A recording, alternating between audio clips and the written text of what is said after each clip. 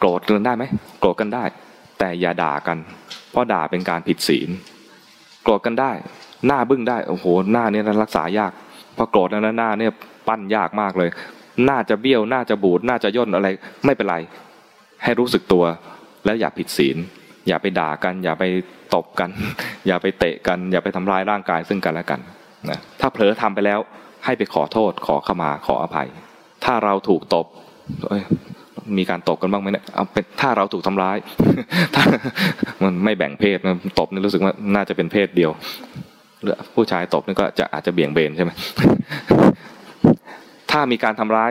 ไม่ว่าทางกายหรือวาจาถ้าเราเป็นผู้พลาดทำร้ายไปให้ไปขอขมาถ้าเราเป็นผู้ถูกทำร้ายถ้าเข้ามาขอขมาให้อภัยเขาอย่าผูกโกรธนะการผูกโกรธนั้นตอนที่เขาทำร้ายเราเขาผิด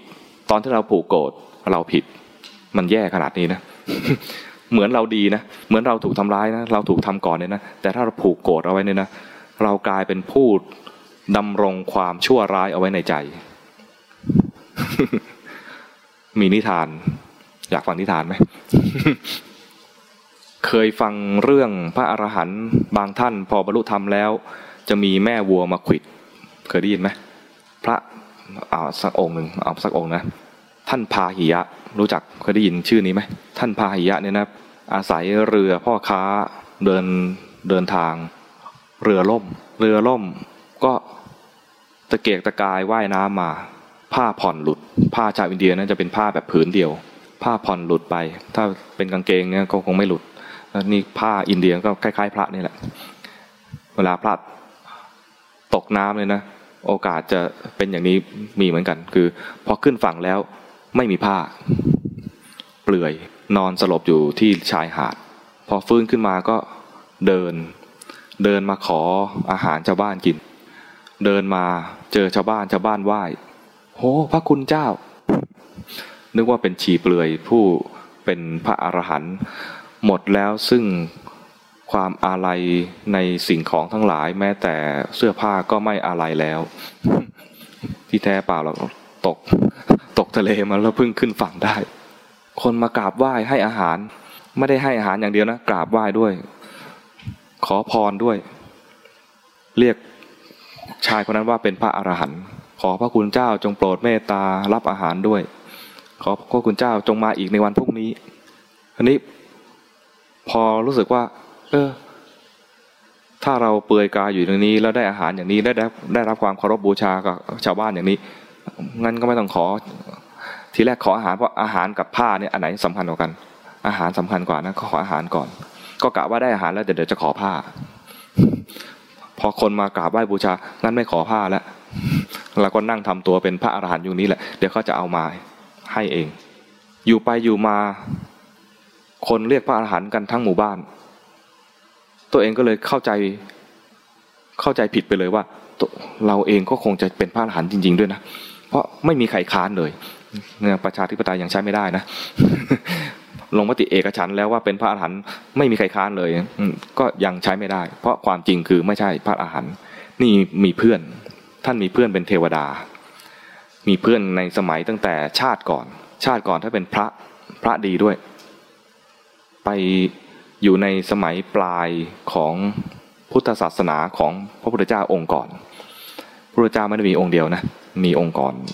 องค์ในอดีตเนี่ยนับไม่ถ้วนเลยองค์ที่ล่าสุดก่อนองค์ปัจจุบันมีพระนามว่าพระกัสสปะไม่ใช่มหากัสสปะนะเป็นชื่อของพระพุทธเจ้าองค์ก่อนตอนนั้นพระพุทธเจ้าพระนามว่ากัสสปะปรินิพพานแล้วก็มีพระอยู่กลุ่มหนึ่งตั้งใจที่จะปฏิบัติธรรมทีนี้สังคมในยุคนั้นก็อาจจะเสื่อมไปแล้วเพราะว่าพอพระพุทธเจ้าปรินิพพานแล้วก็คงจะเสื่อมไปท่านเหล่านั้นกลุ่มนั้นก็มาปฏิบัติธรรมแยกตัวออกมาต่างหากออกมาปีนภูเขาหาหน้าผาที่ชันหาถ้ำที่อยู่ตรงหน้าผาที่ชันทำบันไดขึ้นไปแล้วก็ถีบบันไดลงมาแล้วก็อธิษฐานกันว่าบอกกันตกลงกันไว้ว่าจะไม่ลงจากตรงนี้ด้วยการปีนบันไดจะบำเพ็ญปฏิบัติธรรมอยู่ตรงนี้แหละจนกว่าจะบรรลุธรรมขั้นใดขั้นหนึ่ง แล้วเหาะไปบิณฑบาตจะไปบิณฑบาตด้วยการเหาะเท่านั้นองค์หนึ่งอยู่วันหนึ่งก็ไม่ถึงวันเหาะได้แล้วไปแล้วไปบิณฑบาตเป็นพระอรหันต์แล้วไปแล้วก็มาเลี้ยงบิณฑบาตมาเลี้ยงเพื่อนด้วยกันเพื่อนบอกว่าผมอธิษฐานว่าใครก็ตามเหาะมาถ้าเหาะได้แล้วบิณฑบาตมาเลี้ยงเพื่อนด้วยหรือเปล่าผมไม่ได้อธิษฐานอย่างนี้นะผมอธิษฐานว่าผมจะไปเอง ทุกคนไม่รับเลยทุกองค์ในที่นั้นไม่รับเลยพระอรหันต์ก็ไม่บังคับเพื่อนท่านก็ฉันเองรุ่งขึ้นอีกวันหนึ่งก็อีกองค์หนึ่งเป็นพระอนาคามีเหาะได้เหมือนกันก็บิณฑบาตสงสารเพื่อนจะอดตายก็เอามาเลี้ยงเพื่อนเพื่อนก็บอกเหมือนเดิมไม่ได้อธิษฐานอย่างนี้อธิษฐานว่าจะบรรลุขั้นไหนก็แล้วแต่ถ้าไม่สามารถเหาะไปเองได้จะไม่บริโภคอาหารจะอยู่ตรงนี้ก็บังคับกันไม่ได้เมื่อบังคับไม่ได้ก็องค์ที่ไม่ได้ก็อดอาหารตายไปเนี่ยมาเกิดมาเป็นองค์หนึ่งนั่นน่ะมาเป็นคนเนี้ยที่เป็นชีเปลือยตอนเป็นชีเปลือยและเข้าใจว่าตัวเองเป็นพระอรหันต์เนี่ยนะเพื่อนที่เป็นพระอนาคามีอยู่บนสวรรค์ชั้นพรหมทราบว่าเพื่อนเราตอนเป็นพระด้วยกันตอนนี้มาเป็นคนแล้วก็มาอยู่ในยุคที่มีพระพุทธเจ้าแต่มาสำคัญตนว่าความเป็นชีเปลือยของตนเองเป็นพระอรหันต์ก็เลยอยากจะมาช่วยเพื่อนลงมาบอกที่เพื่อนเนี่ยขณะนี้ไม่ใช่พระอรหันต์นะและปฏิปทาที่กำลังบำเพ็ญปฏิบัติอยู่เนี่ยไม่ใช่ทางไปสู่พระอรหันต์เลยนะให้รู้ตัวไว้นะตอนนี้พระพุทธเจ้าอุบัติแล้วพอได้ยินเขาว่าพระพุทธเจ้าอุบัติแล้วเนี่ยหูผึ่งเลยเพราะว่าอดีตชาติเคยบวชในพุทธศาสนาใฝ่ที่จะพบกับพระพุทธองค์เพราะว่ามาบวชตอนที่พระพุทธเจ้าปรินิพพานแล้วมีความใฝ่อยู่ว่าจะพบพระพุทธองค์ให้ได้พอได้ยินเขาว่าพระพุทธเจ้าเนี่ยหูผึ่งแล้วตอนนี้ท่านอยู่ที่ไหนก็บอกไปว่าอยู่ที่น่าจะอยู่ที่เชตวันก็เลยไปเดินทางไปเลยด่วนไปเลยไม่อะไรอาวรณ์กับอะไรลาภสักการะของชาวบ้านตรงนี้เลยไปด้วยความเป็นชีเปลือยนั่นแหละรีบไปเลยไปก็ไปถามที่วัดเจอวัดนั้นเดินทางไปทั้งวันทั้งคืนไปเลยนะไม่พักไม่ผ่อนไปถึงที่วัดพระบอกว่าพระพุทธเจ้าบิณฑบาตอยู่ยังไม่กลับก็ไปตามที่ตลาดไปพบแล้วก็รู้เลยว่าองค์นี้พระพุทธเจ้าแน่ๆเข้าไปกราบขอเรียนธรรมะพระพุทธเจ้าบอกว่าตอนนี้ไม่ใช่เวลาตอนนี้เวลาบิณฑบาตเขาก็บอกว่าผมมาไกลขอธรรมะตอนนี้เลยพระเจ้าบอกไม่ใช่เวลาก็เดินต่อชีเปลือยนี่ก็ตามไปอีกตามไปจนกระทั่งพระพุทธเจ้าเห็นว่าพอสมควรแล้วเพราะว่าตอนที่เขาเดินทางมาเนี่ยเดินทางมาด้วยความร้อนรนกระวนกระวายถ้าอยู่ตรงนี้เมื่อกี้นี้ถ้าเจอไปนะแล้วก็แสดงธรรมไปเลยเนี่ยคงไม่ได้ผลเพราะว่าใจกำลังร้อนรนแล้วก็กำลังเดินทางมาเหนื่อยพออยู่ได้สักพักหนึ่งก็สบายขึ้นก็เลยบอกไปว่าให้เห็นสักแต่ว่าเห็นได้ยินสักแต่ว่าได้ยินทราบสักแต่ว่าทราบให้รู้ลงปัจจุบันและความจริงก็จะปรากฏว่ามันไม่มีเราไม่มีอะไรไม่มีใครให้รู้ลงปัจจุบันอย่างนี้เขาฟังตัวนั้นปุ๊บได้เป็นพระอรหันต์เลยฟังธรรมนิดเดียวเป็นพระอรหันต์ได้เร็วที่สุดเป็นเอตทัคคะในการตรัสรู้เร็วชื่อว่าพระพาหิยะแต่เป็นพระพาหิยะเนี่ยนะเป็นพระพาหิยะในแง่ที่ว่าเป็นพระอรหันต์แต่ยังไม่ได้บวชและยังเป็นชีเปลือยอยู่ด้วยพอบรรลุธรรมเป็นพระอรหันต์แล้วก็เลยขอบวชพระพุทธเจ้าพิจารณาดูแล้วเขาไม่เคยสร้างบุญในแง่ที่ว่าถวายจีวรถวายบาตรนั้นการที่จะเปล่งวาจาเอหิภิกขุคืออนุญาตให้บวชตอนนี้นะจะไม่มีบริขารคือบาตรและจีวรมาปรากฏเหมือนองค์อื่นๆถ้าเกิดพระพุทธเจ้าบวชให้เนี่ยนะไม่ต้องมีการซื้อบาตรซื้อจีวรเลยนะจะมีบาตรจีวรปรากฏมาจากบุญบารมีของแต่ละคนแต่ถ้าใครไม่มีบุญคือไม่ได้สร้างบุญประเภทถวายบาตรถวายจีวรไว้นะจะไม่มีบาตรและจีวรมาปรากฏพระองค์เห็นแล้วว่าไม่มีปรากฏพระองค์จะยังไม่บวชให้ก็จะไปบอกว่าให้เธอไปหาบาตรและจีวรให้ได้ก่อนถ้าได้แล้วก็จะบวชให้ สลับพาหิยะก็คือว่าไม่มีบุญในแง่นี้แต่เป็นพระอรหันต์นะก็บอกให้ไปหาบาทจีวรก่อนก็ไปหาเวลาหาบาทจีวรในสมัยนั้นก็คือว่าไม่มีตลาดร้านค้าไม่มีโรงงานทอผ้าจะหาจีวรจากไหนจากกองขยะหรือจากป่าช้าที่เขาใช้ผ้าห่อศพบาทก็ไปหาเอาจากร้านของช่างปั้นหม้อสิ่งแรกที่ต้องได้คือจีวรก็ไปหาจีวรถ้าไม่มีป่าช้าก็ไปหาตามกองขยะเป็นผ้าที่ทิ้งในระหว่างที่หาอยู่นั้นถูกแม่วัวขวิดตายเล่ามาตั้งนานเนี่ยเพื่อจะบอกว่าเล่าแม่วัวขวิดตายนี่แหละ เพราะว่าแม่วัวเนี่ยมีที่มาแม่วัวเนี่ยนะเป็นนางยักษ์จำแรงตัวมาแล้วขวิดพระสาวกไปทั้งหมด4ท่านด้วยกันพระพายะเนี่ยเป็น1ใน4นั้นทำไมต้องมาขวิดเพราะชาติก่อนโน้นต้องโน้นด้วยนะชาติก่อนโน้นมีชายหนุ่ม4คนไปเที่ยวแล้วก็จ้างหญิงโสเภณีไปด้วยจ้างหญิงโสเภณีมา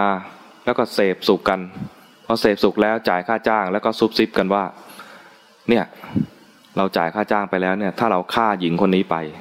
ค่าจ้างก็ยังเป็นของเราต่อเครื่องประดับทั้งหลายก็ยังเราเป็นของเราด้วยถ้าอย่างนั้นเราเสพแล้วก็ฆ่าซะเลย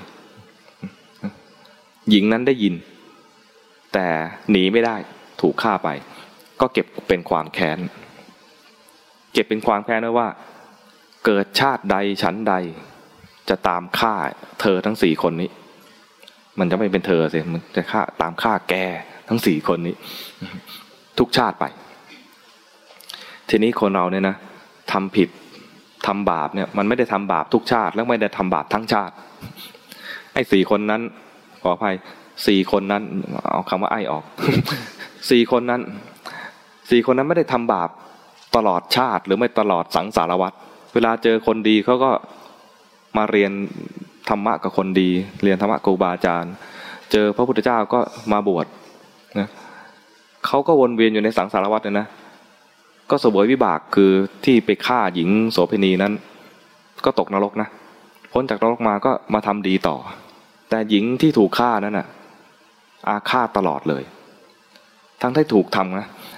ความรู้สึกของเราก็คือว่าน่าสงสารอ่ะไม่ได้ทำผิดอะไร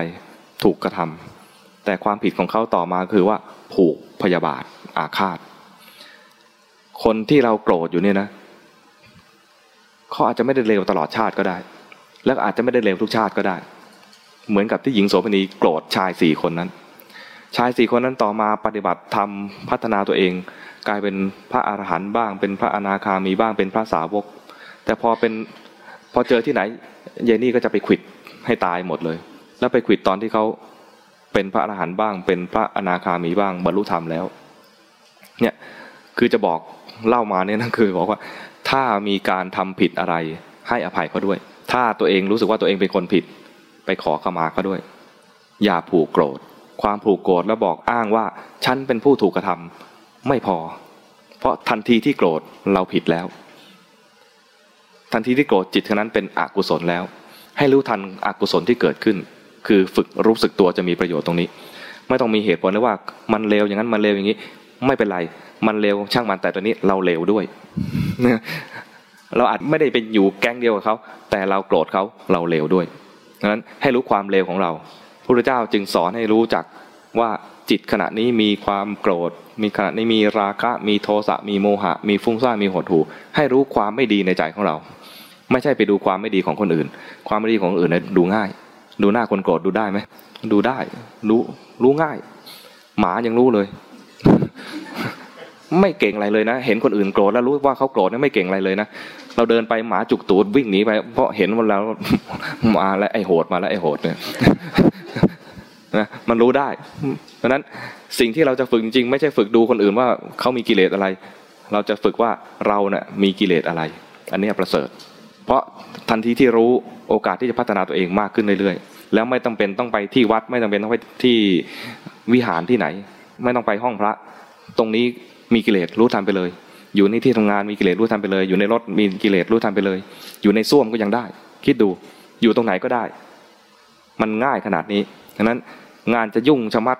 ก็ปฏิบัติธรรมได้จะยุ่งแค่ไหนก็ทำได้